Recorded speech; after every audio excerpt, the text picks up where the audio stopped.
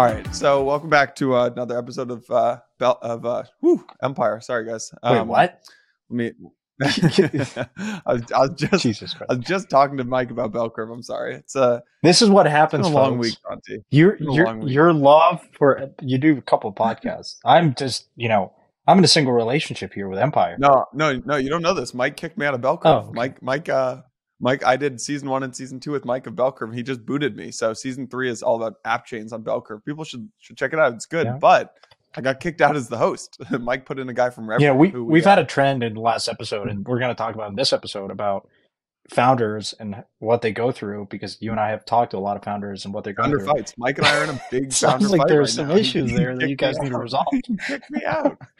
Yeah, we got it. Exactly. So welcome back folks. to Empire. You got the roundup. And Santi, I see you rocking Nike today. I'm curious what you think of this Nike Tiffany collab. Absolute fire. Saw a picture of LeBron wearing this jacket too. Just, man, I mean, that's the kind of stuff that I love. Because historically, like a lot of the NFT projects, would you spend 1 ETH? Or I guess it's point. What is ETH at today? No, would you spend? There's 1 ETH, right?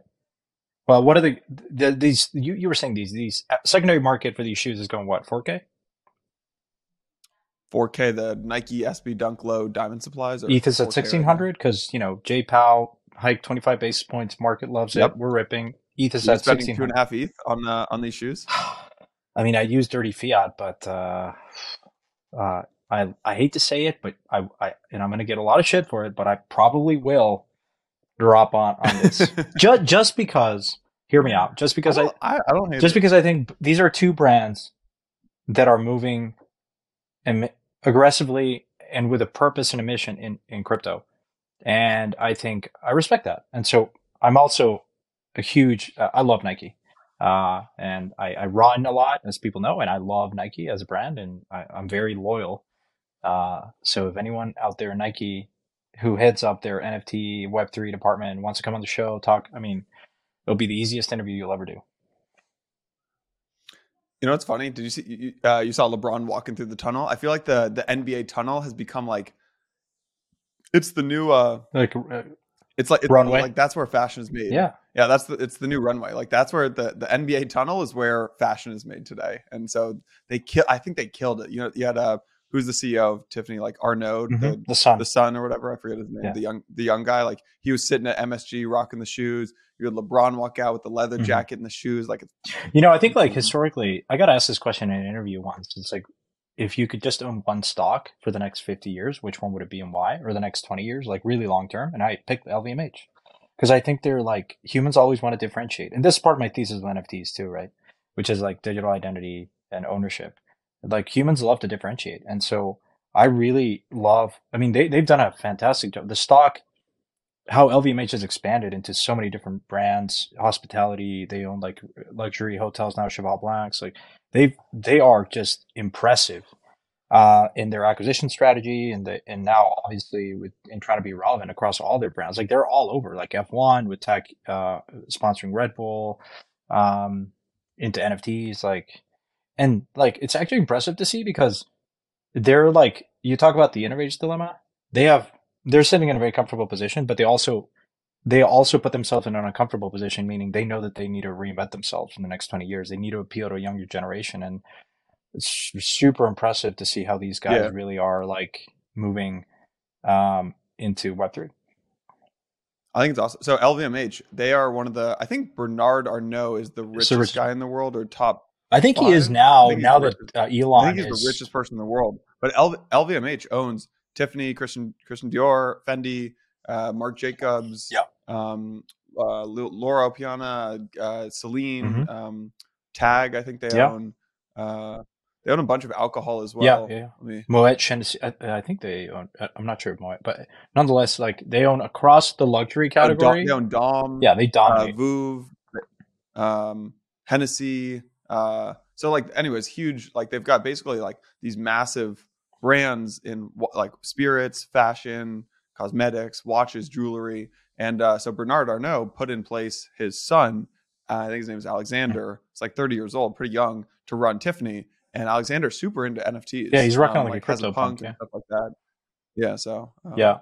There's a fascinating story. We'll link it in the show notes of like how they bought. Can you get him on? Like, Punk Ping's Punk Ping Yeah, Punk, and like get him on. yeah. I'll try. I don't have direct contact. I've never talked to him, but yeah, definitely.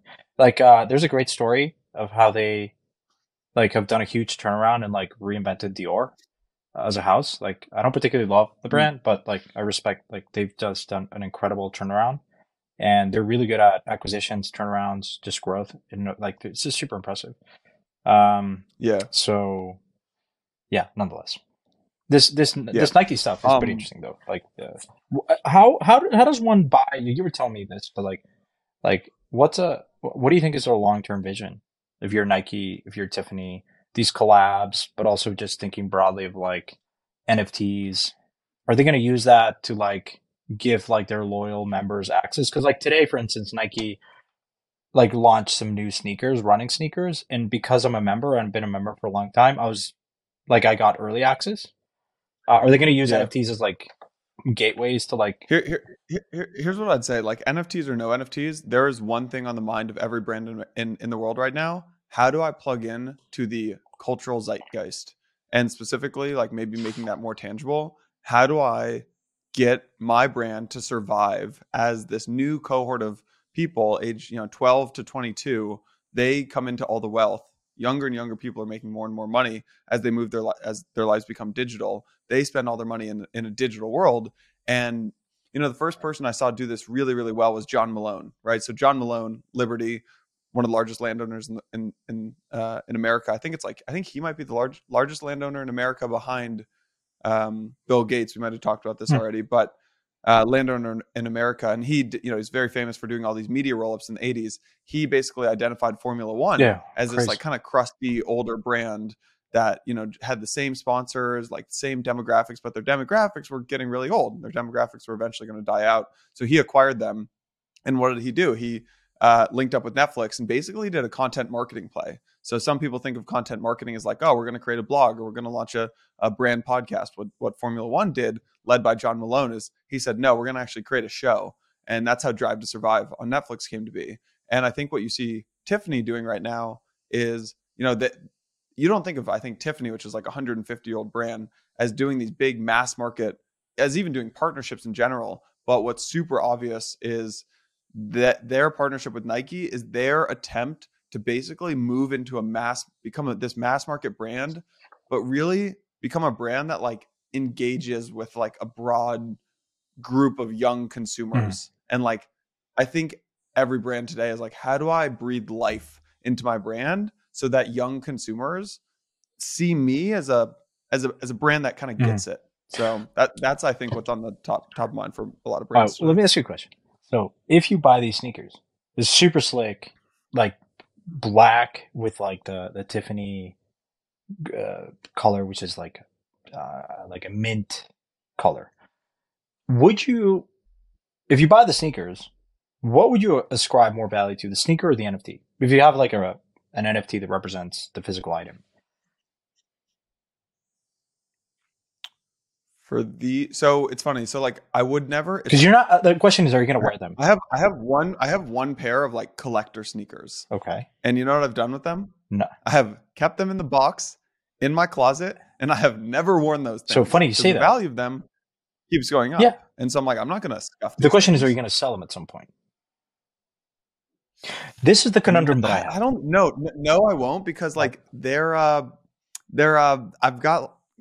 piece of history in my mind, right. And like they're these Bitcoin. But I do get anxiety because it will depreciate, it will deteriorate, right? Are you keeping them in good conditions? Like you move places, like accumulating physical stuff gives me some anxiety. I love collecting certain stuff, but I do think about that a lot. Whereas digital is great.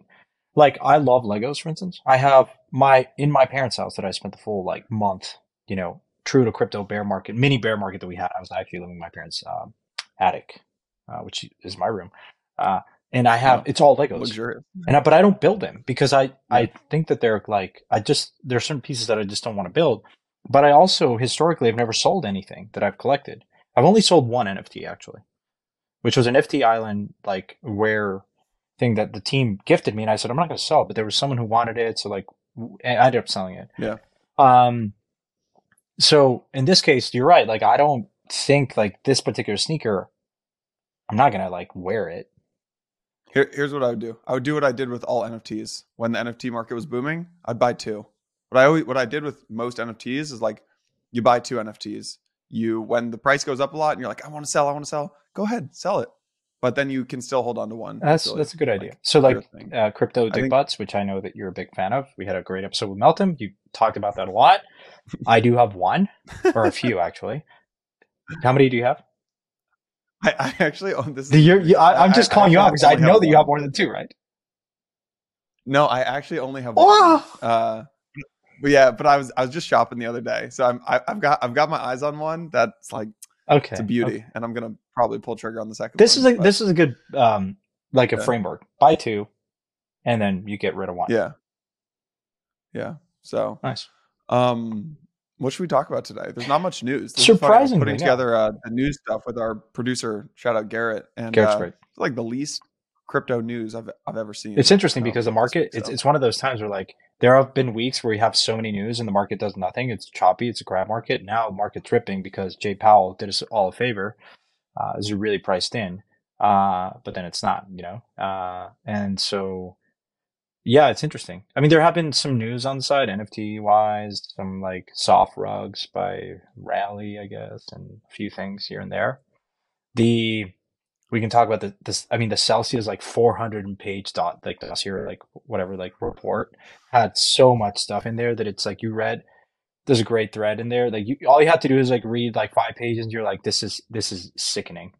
And so yeah, there's some stuff out there. Here's my one-liner is that Celsius is royally screwing over their users by what's going on, but I feel like I can't say more right now. And well, it has historically, right? They were using customer funds to buy Celsius while the founder Alex Mashinsky was selling his own personal stake, like up to 40 million or so. Here's what I'd say, Santi, is there's no leadership. I think that if Celsius leadership was still in place, they would actually do the right thing, and they'd be like, let's sell this business and let's take care of the users. There's no Celsius leadership left over. It's basically just the bankers and the lawyers running this thing. And I don't know what's going to happen with Celsius, but I can assure you when lawyers and bankers are in charge, the users will not be taken care of. This will extend out as long as humanly possible because they're raking in fees. Yeah, I mean, lawyers in the Enron case made over $1 billion. Or the restructuring. Same with Madoff. Yeah, exactly. Yeah, same with Madoff. I have something I want to talk about actually. Okay. So last week on the roundup, we talked a lot. I had those 3 calls with founders, and I talked about that.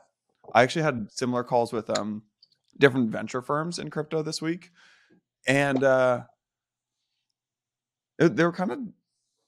It made me realize that I think that we've probably hit a bottom in crypto markets, like the public market side of crypto. I think we've probably seen a bottom in Bitcoin and ETH. I have a feeling we'll get back down to those lows at some point again this year, but we've probably seen a bottom. But that doesn't mean there's not a lot more pain to come. And what I mean by that is like some of ththese calls with the venture firms, they're talking about their portfolio companies, and they're like, look, we have some portcos who we love. Like we are all in on these portcos. They're going to raise again. We're going to back them. They're going to raise it, probably a lower valuation or like a flat round, but that's okay. We'll double down on them. But a lot of these funds have companies who are not doing super well, and they're not going to be able to, and the funds I talk to are not going to back them again. And what happens then, the dynamic that occurs there is when you have a company who's all the VCs who have invested in them already are not willing to back them again, there's no way they can raise another round from outside investors, because that's a huge red flag. Or if they can raise, it's going to be at like a 90% down round, which just kills the ESOPs of which then kills the employee morale. And it just, if you have a high liquidation preference, it means the founder might never make any money again. No. So it's a pretty high likelihood that you're going to see a lot of companies, I think, in the like 5 to 20 person range. A lot of those companies are just going to quietly shut down later this year. And it won't be like public pain, but there's more pain. Yeah. It's interesting you say that. I want to comment a few things. One, I think public markets are faster to respond. Private markets, valuations took a bit of time to go down, whereas the public market was much faster, right? A lot of these deals got announced later. Like I announced 2 deals this week that I participated in. These were like, we closed like a month or 2 ago. So there's a bit of a delay. Um, I also think you're right in the sense that the problem with crypto, like in bull market, I always caution founders, which is even if you can raise a huge round at a huge markup, like some of these deals were like a month later, another fund would have come in and like offered them like way more money at a huge markup. And it's great. Like sometimes you take the money and it's an insurance policy, but what you just said about like the morale of a company, when you do a down round, it is very, very difficult for a lot of employees and retention, and it sucks to do a down round. And so the hope is that sometimes these rounds were not large in capital, but huge in valuation. And so it's a really tricky position for a lot of these companies that have hired too aggressively, had to cut down, and are probably going to have to do a down round. The Yeah. third and last thing I want to comment on is I'll be really interested to talk about this just in general, which is the kind of the rationale psychology that goes on in an investment committee in crypto, which is crypto historically has been a market that has really fast evolving narratives, and people love to chase new narratives. It's all about what's the next new narrative, you know. And so if you're sitting in committee, you have a portfolio of companies, you have say a $50 million fund. You've already deployed half of it in, a couple of companies. Would you rather back and do another round of those companies? Might have been like an narrative that's not really in favor now. Or were you going to back the new companies with a new hot narrative, zero knowledge proofs, yada, yada, yada, yada, slap whatever your next nice, term is. And I'm not sure. I think a lot of funds are not very sophisticated and are just going to like chase some narratives and are going to, because they might think that that's like going to be what like gets them out of being underwater.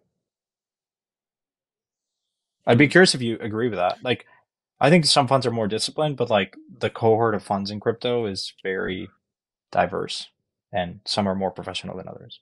The only pushback there would be that like there are a lot of funds who are running out of money Oh, right what's the now other? in terms of like they raised, let's say you raised in like summer of 2021. You're almost like 2 years since you've raised, or like you're at least a year and a half since you raised. And so now you're starting to think about raising your next fund, but you need to stay as a venture. And I mean, you know this from your time at Parify, and even just as an angel investor, like one of your jobs is being in the narrative and being in the, you have to build a brand as a venture investor. You have to get in the deals. You have to like, people have to know you. You have to go on the podcast. You have to do your tweet threads and your Medium articles and things like that. And if you run out of money too early in a cycle, people will forget about you. Mm-hmm. A, people will forget about you, but B, you'll miss a lot of the great opportunities that'll happen later this year. So I think actually I am seeing a lot of venture firms be really conservative right now because maybe they raised 150 million. They only have like 20 million left to deploy. And so they're being super conservative because before they can raise that next fund, they don't, you never want to be fully out of money essentially as a venture Yeah, fund. it's interesting to say that. So You remember Katie Hahn, former A16Z partner? She like was a prosecutor of the Silk Road and then was in the Coinbase board. She left A16Z and raised 1.5 billion, at least committed. I don't know how much he's called. Venture fund, strictly venture. I'm not sure how much they hold in public tokens. They just announced a deal actually this week, which is why I bring this up, because I saw her on CNBC basically saying, look, we're in no rush to deploy this capital. We think that we're going to see lower valuations. And this was like 2 months ago, 3 months ago. So, we're kind of like bottoming out. And now they're now redeploying. They did like I think it was a $7 million Series A or so. And so it's interesting that these funds are now, I think a fund like that has plenty of capital to deploy. It's really, because there's a few funds that raised like last year that have decent amount of capital. The question that I've been consistently seeing from people that wonder is how much of that capital is actually being called, meaning you can announce in venture is fairly common. And I'm an investor in a few venture funds, crypto and non-crypto. And so basically what it says is you commit, say, $10, and they'll say, we're going to call up to half of that, no more than half usually. And so you basically shell out five bucks. And then the other five, in this case, they're going to call over some time horizon, usually 2 years, while they'll deploy, or maybe up to 5. And a lot of people say, hey, how much of there's actually this idea of there's so much dry powder in crypto, and just generally in markets, in private equity, in venture, in crypto. And some people are wondering how much of that is actually going to be there to deploy. My understanding is if you look at these subscription agreements, they are very, it's pretty hard to back out. If you made this commitment and they call capital, it's pretty tough to back out. And so what I'm trying to say is I would think that I would probably haircut conservatively up to 25% of that aggregate number. So if Hahn Ventures had $1.5 billion committed to them and they call it 400 million in their first close or whatever, the rest of that, I think reasonably speaking, she's going to have probably over $1 billion to deploy. And maybe there's one or two LPs that drop, but the really large LPs, I think, will not drop, because it's one of the more important questions that you get asked when you invest in these funds is when you do the subscription questionnaire is what percentage of the assets of whatever vehicle is investing through, or your personal assets. I think it's if you're investing through a corporation, which most people do anyways. What percentage of the assets are committed to this opportunity? And I think it needs to be below a certain threshold. If it's just 100% or 80%, you get asked more questions. But a lot of these large LPs, it's a very small percentage of their allocation. When we think about large institutions allocating 1% of their capital, pension funds, CalPERS of the world, it's a relatively small number for them. Hey everyone, quick break from Empire to tell you about another Blockworks channel that I know you're going to love. I've been in crypto full time for 5 years and have always struggled with one thing, which is keeping up with the next big trend. As soon as I wrap my head around MEV, we're on to app chains. As soon as I wrap my head around app chains, we're on to liquid staking derivatives. I'm sure you've been there. Blockworks Research has solved that problem for me. Our team puts research, data, governance, proposal updates, models, and more into one really easy to use platform so I can always stay ahead of the curve. If I don't understand something, for example, I just pull up the platform, I can search for an L1, I can search for a protocol, pull up the platform at blockworksresearch.com, I search the term, there's always an amazing amount of insight in a really consumable way. Right now you can subscribe to the platform, it's $2,500 a year or $900 a quarter. Hopefully you can make more than $208 a month by using the platform. If you can't, you're probably in the wrong business. But if you're not ready to subscribe to the platform today, you can subscribe to the research team's free newsletter. You can follow their Twitter handles today. Links in the show notes. Trust me, once you do that, you're going to want to subscribe to the platform. If you are ready to subscribe right now, I got you guys with a little hookup. Empire listeners get a 10% discount for the first 50 people who use the code EMPIRE10. Got your back. Check out the links in the description to find out more. Now, let's get back to the show. Yeah, I think that brings up a good point. So even though you're contractually obligated to send this money, like if you're a pension and you committed 10 million, you're contractually obligated to send the 10 million to the fund when they call it. I think there's a dynamic too. So actually it was Vance from Framework who mentioned this to me, which I think is a good point, which is if you're running a fund, you have two roles. You are an investor, which is finding good deals and investing in the right things, but you're also, and that's what people think of as like a VC, but then you're also a fund manager, which is like running the fund and like managing relationships with the LPs. And like when shit is hitting the fan, calming your LPs down. And so there's this element of like, yes, the pension told you they'd give you 10 million. You called 5 of it on day one. Now you're going back to them at the absolute bottoms saying, hey, we're being super opportunistic, really exciting time to buy. And if you are not a good fund manager and you have not managed those relationships in the right way, even though they're obligated to send you that money, if I'm a pension and I don't trust you, I'm like, okay, I know I'm obligated to send you this money, but like, I don't love that you're buying into crypto at these prices. And so I But think there's like I would assume there are some fund managers who like are better at yeah, that absolutely. element of the game than others. I mean, I really enjoyed my time at Verify, and I think this was a good dynamic that we had. Who seeded Verify? Was it KKR? Do I remember that? It was Henry Kravis personally. So Henry Kravis is one of the 3 founders of KKR. With 10 million? Do I remember that? I don't have the full details. I don't think there's a Bloomberg. This is all public record. A Bloomberg article that referenced Henry Kravis was an anchor investor because Henry carries a lot of weight. Ben used to be at KKR, and Bain Capital Ventures was a big part of that too. So that made a huge splash, obviously. Someone like Henry, who basically invented an asset class, which is private equity, did one of the first buyouts. KKR is one of the best, if not the best, private equity firm out there. Someone like that, who kind of was a big part of the invention of an asset class called private equity, discover and believe in crypto as an asset class. Maybe didn't fully appreciate the technology, but as an asset class, like that was a huge validation, I think. That article, Bloomberg article, kept it's still probably really popular, getting a lot of hits. But yeah, you're right. I mean, at Verify, Ben was great at that, and I had the liberty and luxury of just focusing more on the investing side. But it's a big part. It's not to say that I don't enjoy it. I'd much rather have more time just to think about investing, but it is a big part of, and it's very time consuming, especially because crypto is such a volatile asset class. People. When you're doing great, it's like go watch The Big Short. I think they really summarize what running a fund is like, right? Because Michael Burry, by the way, it's interesting because Michael Burry now deleted his account because he was telling people to short the market yesterday. He had one tweet that said sell. He deletes his account every time he gets a bad call. This guy's he's volatile. We're all kind of eccentric in some way, but he very much visibly shows his hand.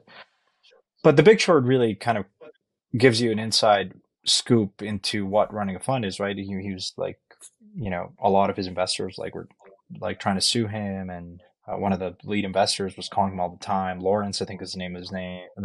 This guy Lawrence, so his anchor investor was you're breaching all these clauses, you're basically gonna run out of money. You're crazy for betting against housing, yada yada yada. And then of course did a huge windfall. So yeah.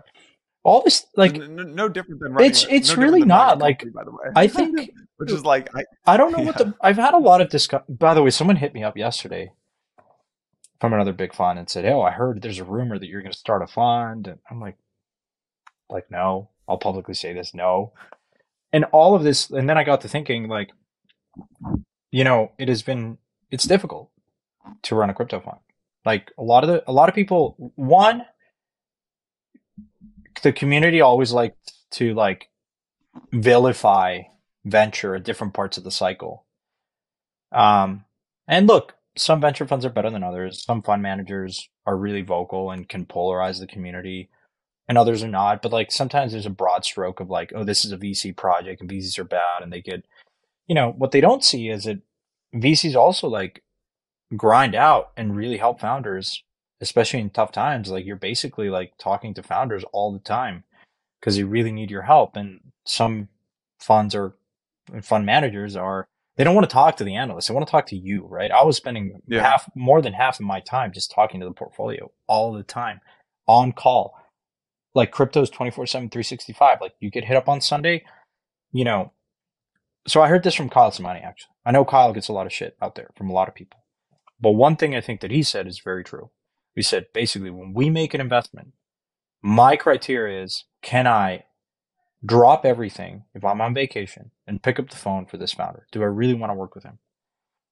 To be fair, I think Multicoin as a fund has really helped some of their portfolio, a lot of their portfolio companies. If you hear from founders, you could argue Multicoin has helped more than pretty much any other fund out there. Multicoin has helped. I'll go on the record saying Solana, they are very helpful. Helium. Yeah. You may not love the project. You may not love other things.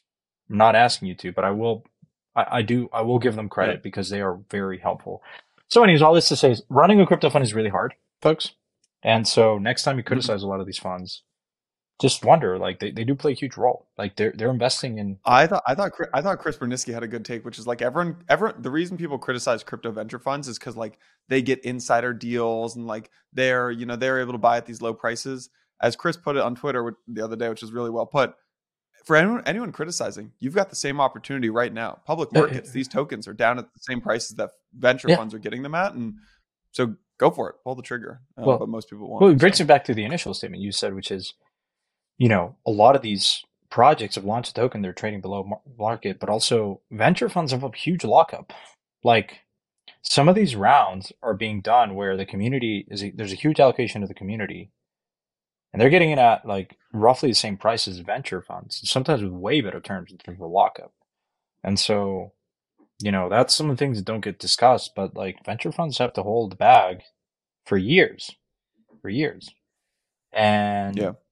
and so yeah, it's a lot of the new things that have been happening is when venture funds like Dragonfly and some of these funds like had to go and ask the community they can invest in, like Lido, for instance, and convince the community to sell tokens from the treasury. And so yeah, I don't know. It's a bit of a tangent here, and but I think it's an important topic to discuss, especially as in bear markets, Yeah. venture funds do play a huge role. I think there's one other thing that people don't see. If you haven't raised or if you haven't invested in some of these private rounds, which is, I think the thing that hits the media, that hits the headline is the valuation. X company raises this much at this valuation. What most of these deals is really about though, are the terms on the term sheet, right? What are the liquidation preferences? What do you have veto rights over? Like those are things that are not in any story, but oftentimes are much more important. So like I saw something the other day, it had a 3x liquidation preference. There's no way the founder of that company and the employees are going to make any money. And that's just a shame. But on TechCrunch, it looks like it's a super successful raise and stuff like that. So this is very true. Not in crypto that much, actually. Like historically, these rounds have been very fairly founder friendly terms. Not I anymore. do wonder if now that you have more professional investors in crypto and the market's going down, like I think the liquidation preferences that I'm seeing right now are like 1x. I think a lot of the traditional funds that ventured into crypto did like the BlockFi, Celsius, FTX. They basically were very soft on the terms in a raging bull market. No board seat. Like I understand like 1x liquidation preference is standard. Like 3x is like you're basically in the worst bear market in the history of the world. But like no board seat is like shameful. One of the things that I do want to observe is of the FTX stuff, and I know that we don't want to touch too much on that, but I think it will be really interesting to see the repercussions for venture funds that invested, with some of which are being investigated, of like, did they actually uphold their fiduciary responsibility to do proper due diligence on this company and companies in general? Some of these deals were like struck lightning round deals, crazy valuations, no terms. Now the when we talk about the like lessons and the positives that come out of something like that, as painful as it is that I think a lot of VCs in crypto now are going back and being way more disciplined, asking for a board seat. Let's talk about liquidation preference. Let's talk about information rights, just standard NVCA, Natural Venture Capital Association, like terms that like apparently were not even in some of the more splashiest rounds. And this is true for traditional venture too. Like I remember looking at Uber's like pre-IPO rounds. They had a huge ratchet, liquidation preference, like basic, like it was very favorable for those investors. And so you're absolutely right. I think people should assume that, not everything is, people just take the headline valuation, but there's a lot of stuff that goes goes into that number. Yeah. Anything else you want to cover? It was a pretty slow news week, so I could be okay wrapping it here. We could also talk about Rally or these Bitcoin NFTs, but I'll also be okay wrapping it here. So no, I mean I don't want to talk too much about macro. The only thing I want to say is like, and I will keep saying this for the rest of the year, because it's an important thing to maybe just like I say this publicly because I want to remind myself. I'm not sure if we're now in a full back up only mode. Prices have rallied quite a bit since the bottom. It's just still really, really important to correct the fundamental issues that persisted and like specific to crypto. Strip away all the macro noise. There are some fundamental things in crypto that need to be improved on. And let's not lose sight of those. Let's actually focus and make sure that we don't make the same mistakes as before. And this is, we just talked about FTX, board seats, being more rigorous in diligence, publicly, calling out a lot of this stuff, not like glorifying people just because, just important to like remind ourselves of the things that we were talking about 2 months ago, even a month ago. And that should always kind of like, we should always learn about those mistakes. Mike had, your founder had a really good tweet yesterday, the day before, it said like, there's some really bad ideas in the last cycle. And I asked him, okay, what were the worst ideas that you saw?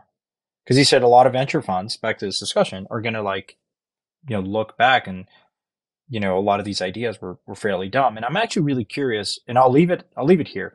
I don't have a perfect answer for this. And I'd love to hear people comment on YouTube and some of the other channels, Discord. It's like, what were actually those really dumb ideas that you consider? Because I think there are two camps, two categories of dumb ideas. One, which is too early because the infrastructure is not there. And a perfect example of that is CryptoKitties. At the time, CryptoKitties congested the Ethereum network, and people are saying, like, what is this stuff? People are saying it now about Bitcoin for other reasons. But like NFTs as a category in 2017 was deemed, discarded, and said, this is really dumb. And then they re-emerged 2 years later. And now here we are, right? It's very much here to stay, and it's a very important piece of crypto as a vertical. That was a dumb idea that was just not ready for its time. The infrastructure was not there. There's other dumb ideas like recursive leverage and, algorithmic stablecoins, which actually I'm not fully sold on. I mean, one of those ideas that I had I think there's a good lesson here, which is whenever you have like a really bad emotional reaction to something, like I had this with NFTs when the NFT market was ripping. Like, do you remember when Beeple sold his thing for like 75 million, tens of million, 68 million? Yeah, and then like Bored Ape started ripping, Punk started ripping, like I had a very like emotionally negative reaction to that. Yeah, and I was like, this makes no sense. This is so dumb. This is ridiculous. This is a huge bubble, and I was wrong. And it took like months to come to that realization, and honestly, like come to the acceptance. This was like I remember this episode. It was like January or February of last year, and you were saying like Mike and I have this like constant heated debate of like how high the NFT volume market and prices floors are going to go. We were both and wrong. You were like Bored Apes were like at 20 ETH, and then they ripped to like 100 plus. I was so like, that was one of the most wrong I've been in crypto. Probably is like, I had no idea these PFPs were going to be worth $1 million each, and missed that one. But you were saying like, so you had a very visceral reaction to that. But what do you do with that? Yeah. And like when you have a visceral reaction to something, I think you should lean in. And like, I actually think like I would maybe apply that to something like the Solana ecosystem today. Like, I think people are having super negative, super emotional reactions to the Solana ecosystem because of like, they were engaged with FTX or, I think Multicoin's also getting a lot of crap, and Multicoin's a big investor in Solana. Like, when you have a really, really, really negative emotional reaction to something in crypto, it's usually a good sign that you should lean in a little deeper. Absolutely. And investigate that. I think so too.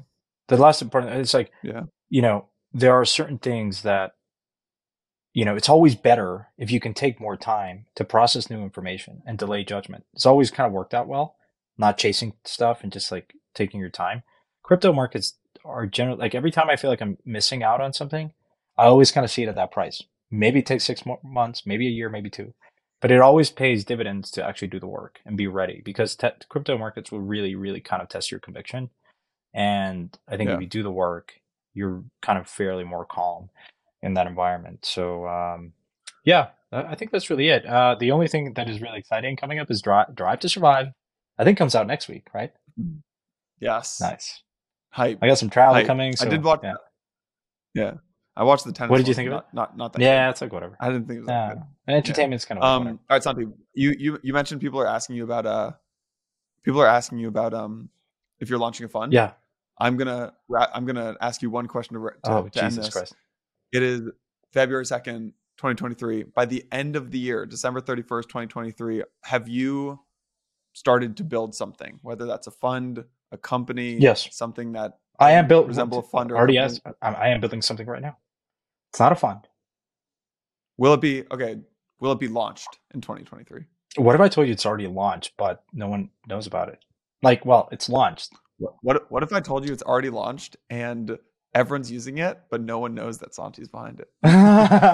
That's actually really cool. Here's the thing, guys. We're going to have an episode of in this journey in crypto, I've met some of the most remarkable people, which is the reason why I'm still here.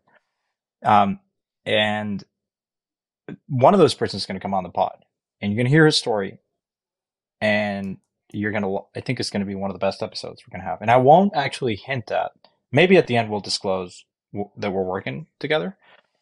But to me, it gives me a lot of confidence and like, I just talk about like a brand like LVMH. And when are you going to tell people what you're But building? here's the thing, like, there's like not much to report on yet. So I'd rather like, take some time, but I promise it will come before permissionless. Should we do a big coming out party at Permissionless? The Robinhood founders announced their crypto wallet for Robinhood at Permissionless on stage. So if they can, and there's actually another huge company announcing some stuff at Permissionless this year. So maybe we get you up there with them. Yeah, no, I want to go to building. It doesn't involve a fund, but the reason I did this is because this person I think is an incredible operator, someone that the crypto ecosystem will benefit a ton from because he has just so much knowledge and experience. So I'm just really fortunate to be able to work with him. Cool. We'll leave it at that. Thanks for listening, folks, and we'll see you guys next week. Yeah. Thanks everyone for listening. Take care.